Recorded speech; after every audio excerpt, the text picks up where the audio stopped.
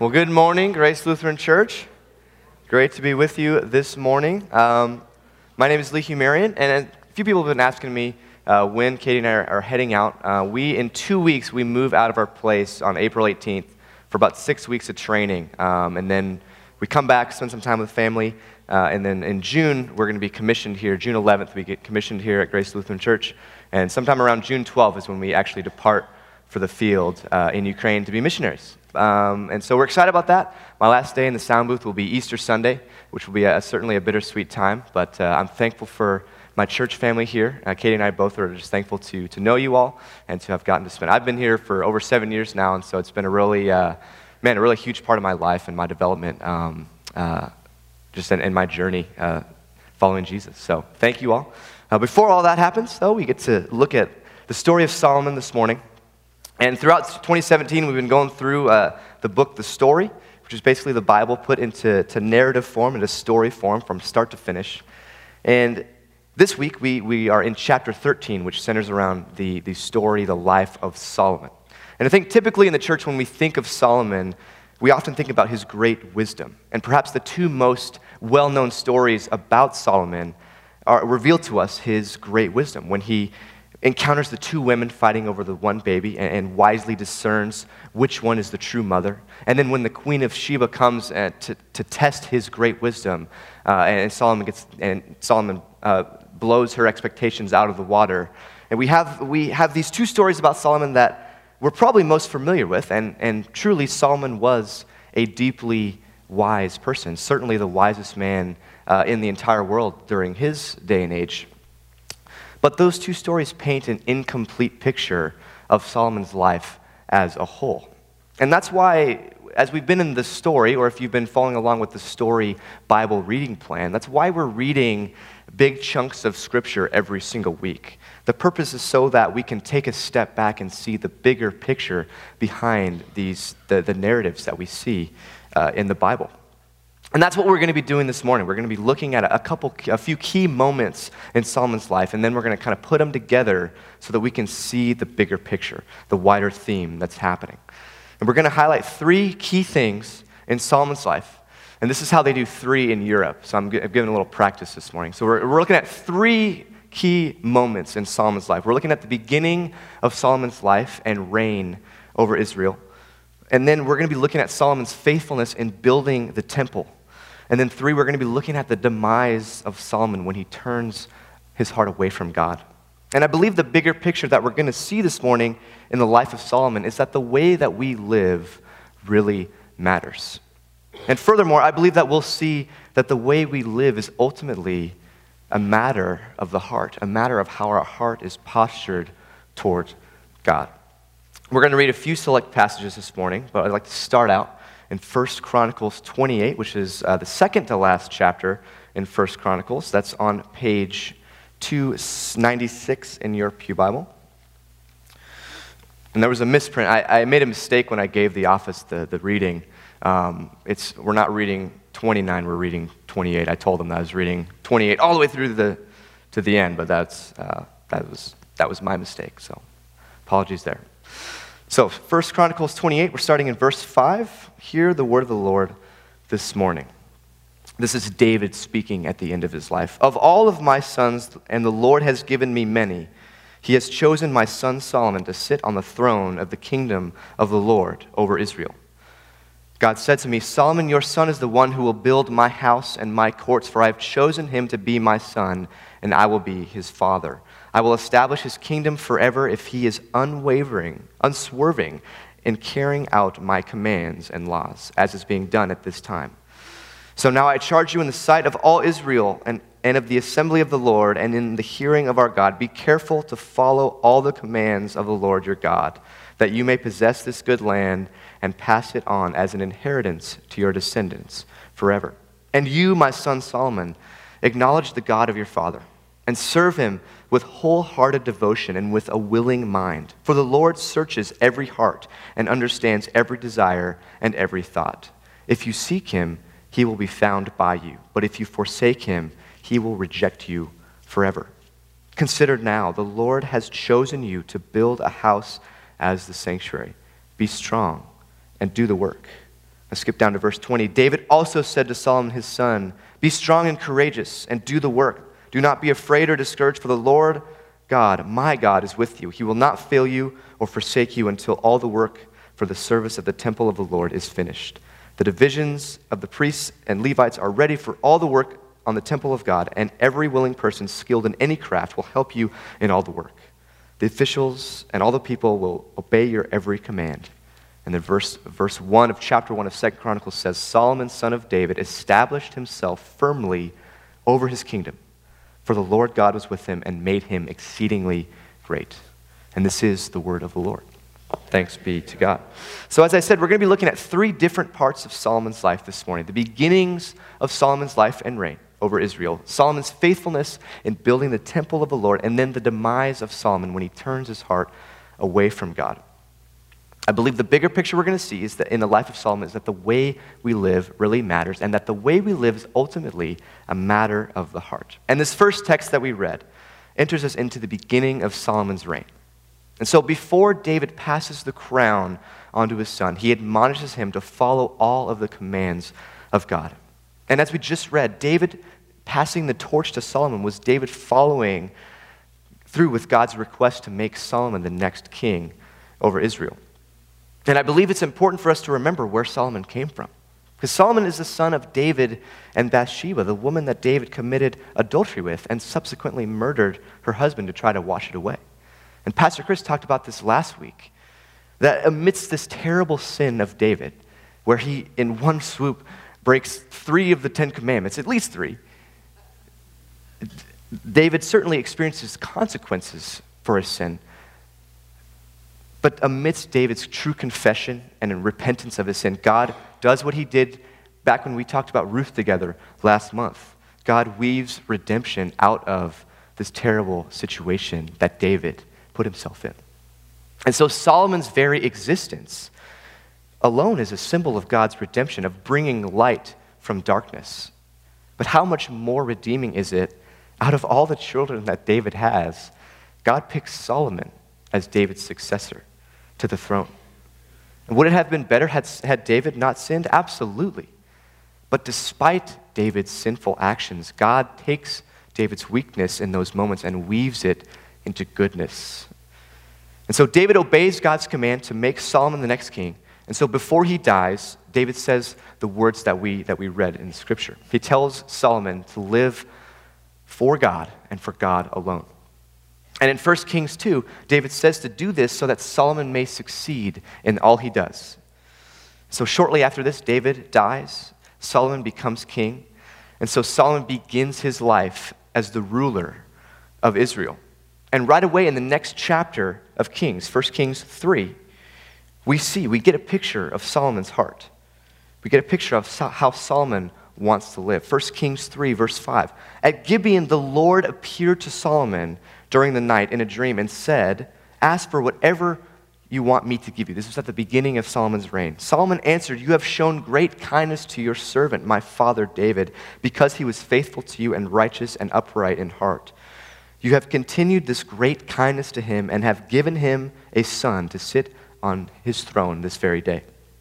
Now, Lord my God, you have made your servant king in place of my father David.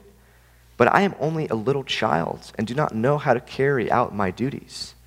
Your servant here is here among the people you have chosen, a great people, too numerous to count or number. So give your servant a discerning heart to govern your people and to distinguish between right and wrong. For who is able to govern this great people of yours?" The Lord was pleased that Solomon had asked for this. So God said to him, "Since you have asked for this, and not for long life or wealth for yourself, nor have asked for the death of your enemies, but for discernment in administering justice, I will do what you have asked. I will give you a wise and discerning heart, so that there will never be anyone like you, nor will there ever be. Moreover, I will give you what you have not asked for, both wealth and honor, so that in your lifetime you have no equal among kings. And if you walk in obedience to me and keep my decrees and commands, as David your father did, I will give you a long life."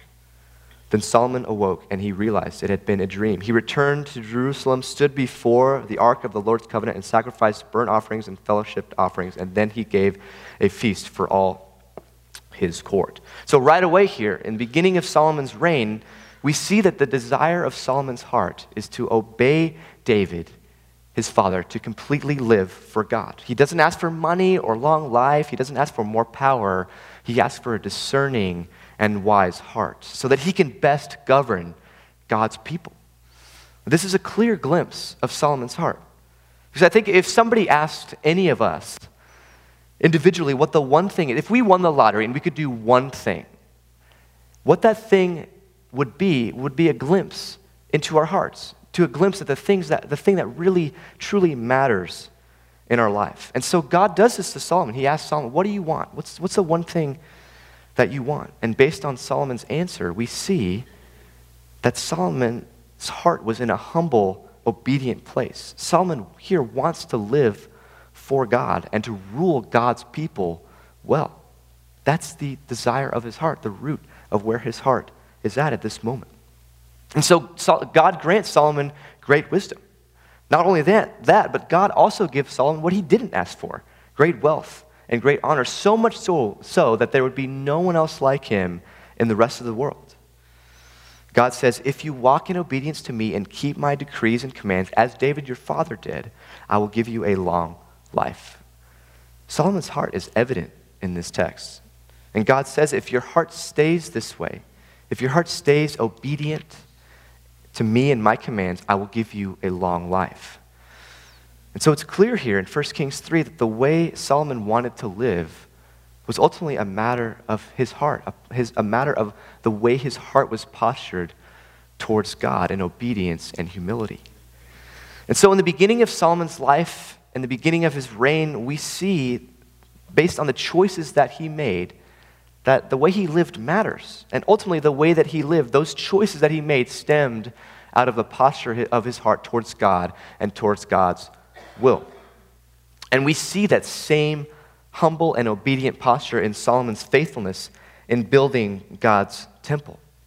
1 Kings 6, starting in verse 11, says, the word of the Lord came to Solomon, as for this temple you are building, if you follow my decrees, observe my laws, and keep all of my commands and obey them, I will fulfill through you the promise I gave to David, your father. And I will live among the Israelites and will not abandon my people Israel.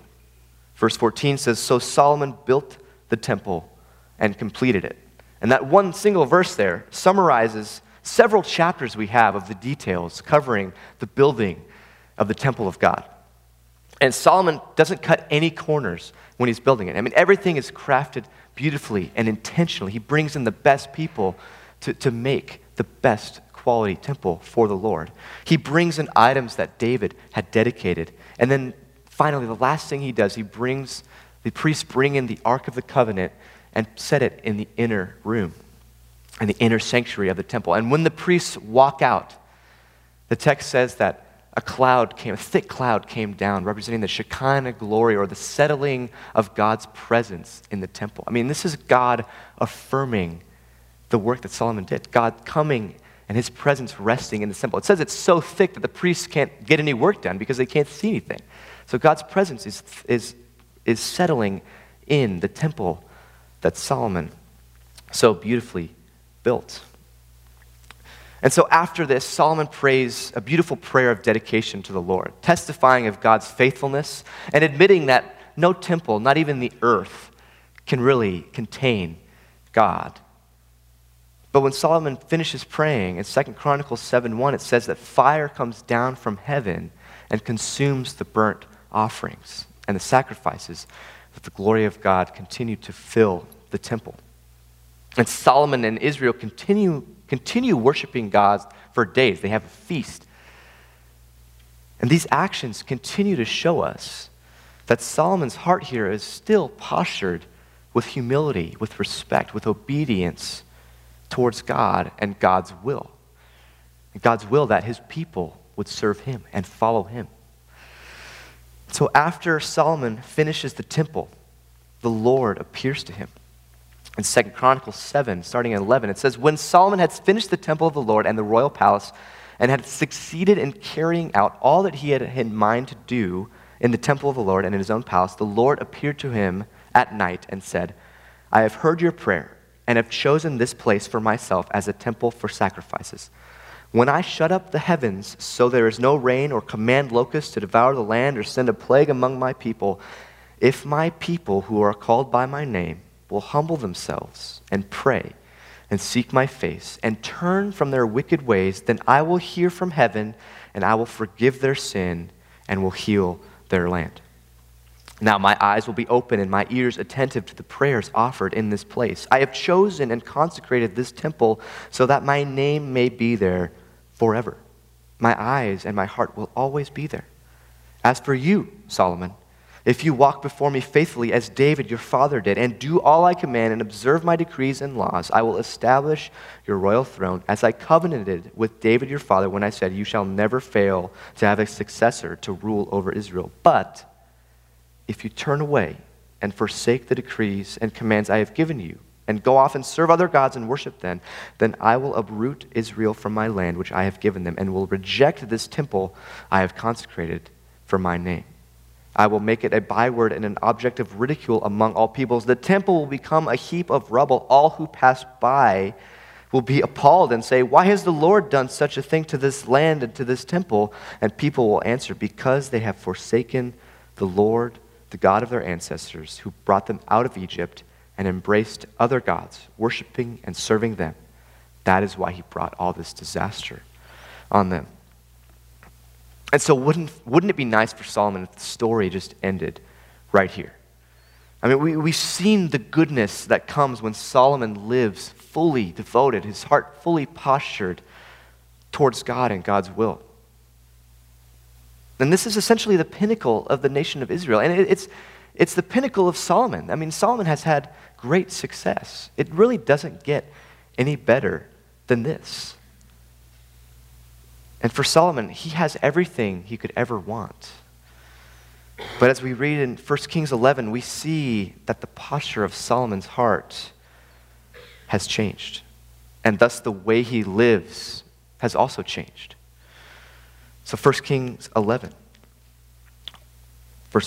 starting in verse 1. King Solomon, however, throughout all of his splendor, all of the good things he has done, it says, King Solomon, however, loved many foreign women besides Pharaoh's daughter, Moabites, Ammonites, Edomites, Sidonites, and Hittites. They were from nations about which the Lord had told the Israelites, you must not intermarry with them, because they will surely turn your hearts towards their God.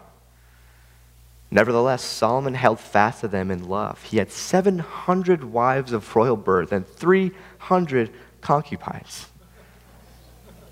And his wives led him astray. That's a ridiculous number, right? Yeah, 1,000 foreign women. And then in verse 9 it says, the Lord therefore became angry with Solomon because his heart had turned away from the Lord, the God of Israel, who had appeared to him twice. Although he had forbidden Solomon to follow other gods, Solomon did not keep the Lord's commands. So the Lord said to Solomon, since this is your attitude, since this is the posture of your heart now, and you have not kept my covenant and my decrees, which I commanded you, I will most certainly tear the kingdom away from you and give it to one of your subordinates. Nevertheless, for the sake of David your father, I will not do it during your lifetime. I will tear it out of the hand of your son. Yet I will not tear the whole kingdom from him, but will give him one tribe for the sake of David my servant, and for the sake of Jerusalem, which I have chosen. Verse 14, then the Lord raised up an adversary against Solomon, Hadad the Edomite, from the royal line of Edom. And so Solomon turns his heart away from God and to idols. And even though this is just a page turn for us, I mean, in 1 Kings chapter 10, we read about this, all the splendor and all the awesome things that Solomon does. And then we turn the page to chapter 11 of 1 Kings, and we see that Solomon is disobeying God. And we have to remember that when this text was originally written, it was just written as one cohesive scroll. There were no chapter breaks or anything like that. So just in the middle of the writer talking about Solomon's great wisdom and great accomplishments, he brings this up. He says, however, amidst all this goodness, there was one thing that Solomon didn't give to the Lord. Solomon loved many foreign women. He had 1,000 foreign women in his palace. And this was directly disobedient to God's command. We heard the 2 times that God previously appeared to him, we heard God say, don't do this. Don't disobey my commands. But Solomon directly disobeys God here. And I know at least for me, and I think for all of us, it's tempting for us to compartmentalize Solomon's life here. It's easy for us to say, okay, there was these years when Solomon did good, and then there's years that Solomon did bad. But it's not like Solomon was just living this perfect life, and then one day he turns around and there's 1,000 foreign women in his palace. That's not realistic. This is a sin that was clearly happening amidst the splendor, amidst the glory. This was a sin that continued, that started maybe very, very small, but continued and grew over time. I mean, this is a picture of addiction. This is a picture of addiction. Because Solomon had everything. I mean, think about it. Solomon is following the Lord. His heart is postured towards God. He builds the temple, the thing that David wanted so badly to do, but God said, no, I'm going to let your son do this. Solomon gets to do this, and he sees the Shekinah glory. He sees the glory of God come and settle in this building that he had made. And then he sees fire come down from heaven and consume the burnt offering and the sacrifices. I mean, Solomon gets to see some incredible things. Solomon is clearly succeeding, but that wasn't enough for him. One wife wasn't enough. He needed 2. And then 2 wasn't enough. He needed 3. And then 4, and then 5, and then 6, and so on, and so on, and so on. In the beginning of Solomon's life and reign over Israel, in the building of the temple, we get to see that Solomon's heart was initially postured toward God and with humility and obedience out of wanting to live out God's will. But then in 1 Kings 11, here we see that there was part of Solomon's heart that wasn't postured toward God, that he was keeping away, that he wasn't being humble and obedient in this area of his life. And this poor posture of his heart ended up negatively affecting Solomon's ability to live for God. And therefore, God keeps his promise, his warning, and he tears the kingdom away from Solomon. And this is the moment. This moment is the gateway of Israel splitting into 2. This is the moment when that the kingdom of Judah ends up splitting off from Israel. This moment is the gateway to that. Israel would never be the same again. In the life of Solomon, we see the goodness that comes when we posture our hearts with humility and obedience towards God and his will. I mean, we saw that in the beginning of his life, the beginning of his reign, and in building the temple. But we also see the detriment that comes when we posture our hearts away from God, when we disobey God through pride, through selfishness, when we follow our own sinful desires and turn away from the Father. And so, taking a look at these few instances of Solomon's life, when we step back and look at the bigger picture here, when we look at Solomon's life as a whole, we see that the way that Solomon lived really mattered. It didn't just affect him, but it affected the entire kingdom of Israel. It affected the whole world in some senses. When we break it all down, the way Solomon lived was a matter of his heart and how his heart was postured towards God. And I believe that what was true for Solomon in his day is still true for us today. I believe that the way that we live today really matters. And I believe that when we break it down, the way we live comes down to a posture of our hearts towards God and his will. And I think for us, in reflecting on Solomon and reflecting on this sermon, it might be difficult to know exactly what the posture of our heart is and what does that actually even really mean.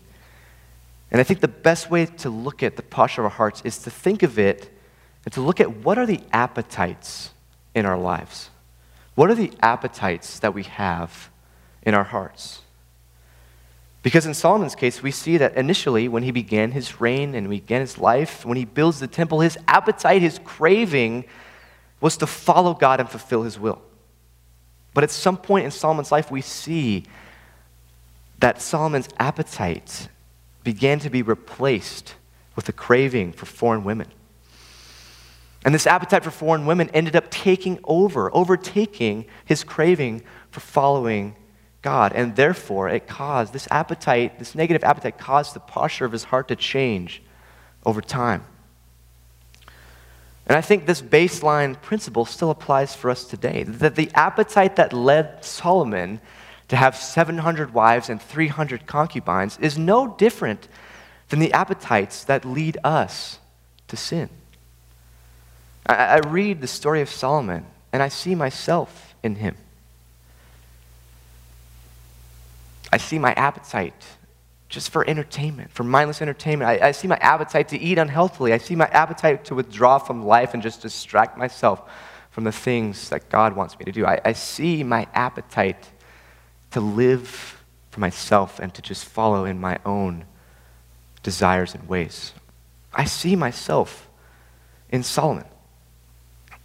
And now, is an appetite for entertainment bad at the root? Is an appetite for sugary food bad at its root? I mean, no. Appetites, for the most part, in and of themselves, are not evil. There are some appetites that are evil. If you have an appetite for murdering people, that is an evil appetite. You can't whet that appetite at all. There's no such thing as a little bit of murder. But most appetites are not evil in and of themselves. I mean, if you have an appetite for good food or a good book or a good show or a good game, I mean, God created good things. And he created us with the ability to enjoy and get pleasure out of these good things. But these appetites become sinful when they become idols, when they turn our hearts away from God and his will, in the same way that Solomon's heart turned away from God from this appetite. And what is God's will? I mean, Jesus gives us a glimpse of that. He says the two most important commandments, to love God and to love your neighbor as yourself, to love one another. But our appetites become sinful when it takes our hearts away from God's will. That's what happened to Solomon. I mean, Solomon had it all. Solomon had everything he could ever want. And yet it wasn't enough. He wanted to quench this unquenchable appetite of his flesh, but nothing could satisfy it. And that's the way it goes with the appetites of our flesh. We can never get enough to fully satisfy. Because when we put our appetites for things of this world above our appetite for God and his will, we will never be satisfied. We'll always want more. But if we can set those appetites, those worldly, fleshly appetites aside and put our appetite for God and his will first, like it says in the scriptures, if we seek first the kingdom of God and his righteousness, everything else will be added to it. Like it says in Psalm 23, if we let the Lord be our shepherd, we'll have no want. We will lack nothing. And so, church, what are our appetites this morning? What is your appetite this morning? What are the things that we find ourselves saying, just one more, just one more piece of candy, just one more episode, just one more cup of coffee, just one more, you fill in the blank for yourself. Again, many of these appetites are not sinful in and of themselves, but if they are being put before God, then there is a part of our hearts that is not postured towards God with humility and obedience, and therefore there's a part of the way that we are living that is not aligned with God's will. And I think it's very appropriate this morning that we are looking at the life of Solomon during the season of Lent. Because in the 40 days of Lent, it's often a practice to give up something, to enter into a time of fasting. And one of the primary purposes of fasting is to help realign our appetites. And they don't have to necessarily be bad appetites that we fast from. I've been reading Scotty Smith's book, Everyday Prayers. And in it, he talks about 1 year during Lent, he decides to give up bread. And of course, bread is not evil. Unless you're gluten-free, then bread is evil. But bread in and of itself is not an evil thing, obviously. But the idea behind Scotty Smith's fast was to give up bread as a way of acknowledging Jesus as the bread of life, the only thing that can satisfy. And he didn't think it'd be that hard to do, because he's just given up one item of food, right? But he says, night one of the fast, he says there's a little piece of cornbread sitting in a styrofoam dinner box. And it's just looking up at him, just staring at him right in the face. And he says, I chose to deny myself one little thing, with a world of other culinary options open to me, and yet my mouth waters. My taste buds engage. I want to chow down. Isn't this true for all of our appetites? Once we take something away, we crave it all the more. I mean, our appetites have power, and we realize that power most when we take that appetite away. And that's the idea of fasting. That's why we purposely cut something out of our lives for a set amount of time, is so that we can help reorient our appetites, asking God to help reorient our appetites so that our appetites are primarily for Him and His will. And I would encourage you, if you've identified an appetite in your life this morning, it doesn't have to be an evil thing. If you've identified an appetite that might be posturing your heart away from God, or maybe you sense that it's beginning to posture your heart away from God, I suggest that you try fasting from it. Intentionally cut that appetite out of your life for a set amount of time. I mean, you could do a day, you could do a week. I would recommend doing it for 2 weeks, because Easter is 2 weeks away from today. And the Lenten season, it's a great time to enter into it, because we are entering into a deeper physical season where we're even more deeply engaging what Jesus did for us on the cross, and then we get to celebrate, we get to break the fast on Resurrection Sunday when Jesus rises from the dead. And as you fast, ask God to realign your appetites so that He and His glory always come first. For the last few years, Katie and I have entered into a progressive fast during Holy Week. And again, we have to enter into it with a posture of humility and obedience. Otherwise, there's nothing in it. Otherwise, if our posture is bad, then there's no reason for us to fast. But if we can have the correct posture entering into this fast, it helps us enter into Good Friday, into Holy Saturday, when Jesus is in the tomb. It helps us into it in a deeper, more physical way. And then we get to break the fast on Easter Sunday. And there's a sense we get to enter into and join in with that resurrection of Christ. We get to resurrect this appetite. And obviously, if it's a sinful appetite, we don't want to resurrect it. But if it's something good, we can resurrect it and celebrate, join in and celebrate with God and Him rising Jesus from the dead. So I'd encourage you, if you're not already fasting for Lent, I would encourage you to fast. Try fasting from an appetite for the next 2 weeks.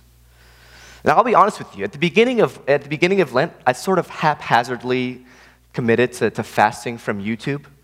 I found that YouTube was YouTube is not an evil thing. There are some not good videos on YouTube, but for the most part, YouTube is not a bad thing. But the idea behind it was, I was just always going to YouTube for distraction, or it was distracting me from my rhythm with God, my rhythm at work. And so I said, okay, I'm going to fast from YouTube. And so, even yesterday, I was at home, I was on my phone watching a video, and Katie's like, are you watching a YouTube video? Kind of, half jokingly. And I was like, no, I'm watching a Facebook video. It's very different, right? So clearly I'm following the letter of the law and not the spirit of the law. I'm following the letter of the fast and not the spirit of the fast. And so my commitment to you and my commitment to the Lord is to commit to the spirit of that fast and to cut out all video from my life for the next 2 weeks. And that includes opening day baseball tomorrow, Red Sox start. That includes playoff basketball, Celtics. That includes playoff hockey, the Bruins. Man, it's going to be hard. But I'm committing, the idea is that I don't want this appetite, it's okay to be a sports fan. I don't want that appetite to be put ahead of God. And so I'm committing to you, I'm committing before the Lord that over the next 2 weeks, I will not look at video on the internet. I have to post some videos for church. I have to post this sermon and next sermon. So I'm gonna post some videos, but it's the consuming of videos that I commit to not doing. So church, for us this morning, if we've identified, if we've been able to name an unhealthy appetite in your life, or maybe just an appetite that you sense kind of beginning to turn your heart away from God, I would encourage you over these next 2 weeks to cut that thing out, that appetite out of your life, to name it, and then consider fasting from it for a set period of time. Because this morning, as we engage the life of Solomon, if Solomon taught us anything, man, it's that the way that we live matters. And that the way that we live is rooted in the posture of our heart. And that has so much to do with our appetites in life. May we be a people, may we be a church that has an appetite for God and His will, to love Him and to love His people above all else. Because that is our calling as disciples of Jesus. Let me pray for us. Oh, Holy Spirit, I just ask you to continue the work you're doing in all of us. May it be here at Grace Lutheran Church as it is in heaven, God. May it be in our hearts as it is in heaven.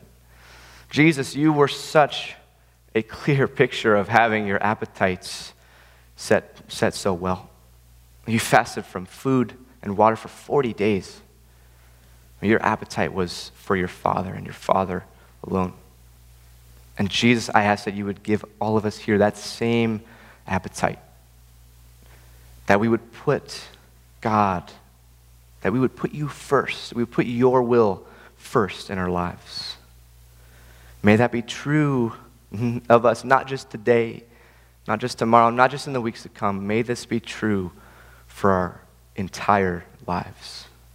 But it's only through your empowerment and by your grace, Spirit, and by your blood, Jesus, that we can do this. So we just ask for your help in realigning our appetites and your help in posturing our hearts to you. May we understand that the way we live truly matters. So may we live for you and your glory alone.